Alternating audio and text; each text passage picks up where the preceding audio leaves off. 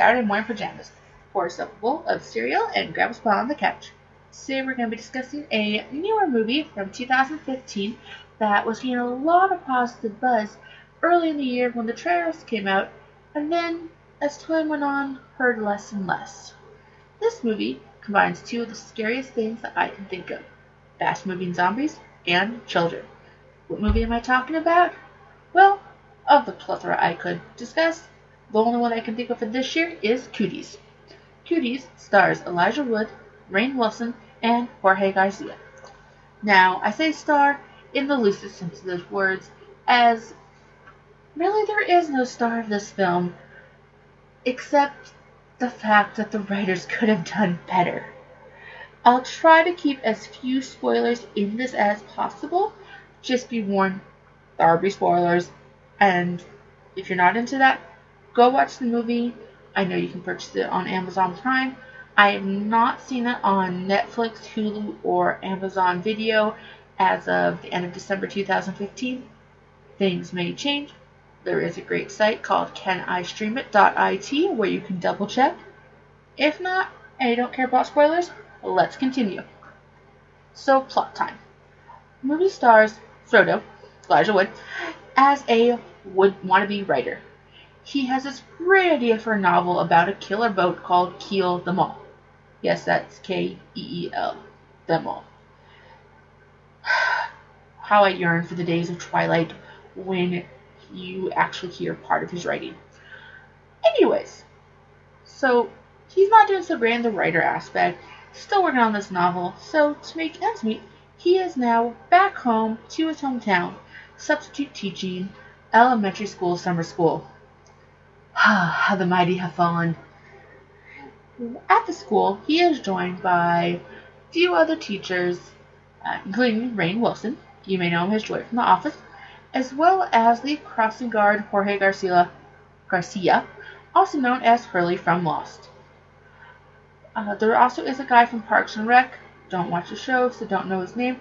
And then there's one of the girls from Scott Pilgrim. I believe she was the drummer in the band. She's one of the main girls as well. Looks a lot different. Sorry, don't know what else she was in. And Movie Database is your friend. Now, what's going on at this day of school? It's the first day that Frodo is teaching. He is being picked on.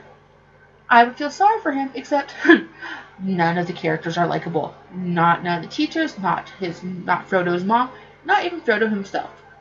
It's like the Social Network all over again, except the Social Network honestly did a better job at writing, even though I just hate that movie.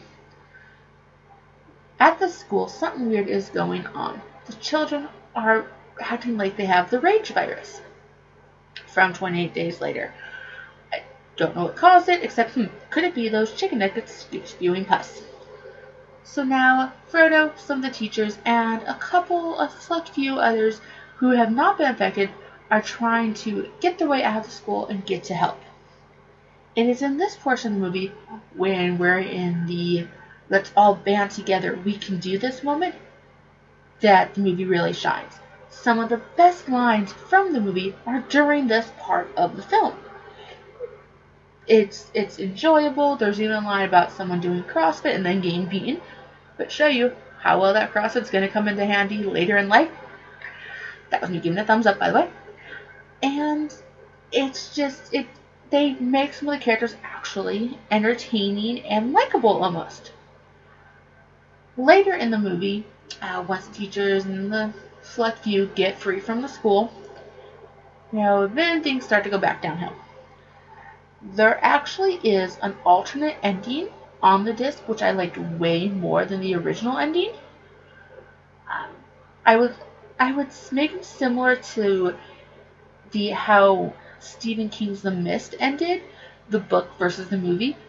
One, while bleaker, left hope for The Mist in the book, and whereas the movie was just downright depressing and really pissed me off. In Cooties, one ending has them driving off into nowhere hoping for safety. That's the bad ending. The one where you know what's going to happen to him is actually better in this movie, as it gives more comedic effect and it's just a lot more enjoyable overall. When we look at the movie as a whole, it was enjoyable. I like it. I'm glad I pre-ordered it on Amazon in October, only to receive it in December. That's what I get for missing limited releases. It's an enjoyable movie, but just know the writing needs work. I still recommend going out. I don't recommend spending $20 for the DVD. Amazon actually gave me a refund because the pre-order price was like $6 or $7 more than they ended up changing it to once it was released. I didn't even have to ask for this. So while I'm all for new movies with innovative ideas, I would give this one 3.5. We'll say a 3, just because I give them points for effort. That's it for today's podcast. I just want to do a quick little review of the movie. If you have any questions, please feel free to write me. You can find us at nonoms.net. That is nonoms.net.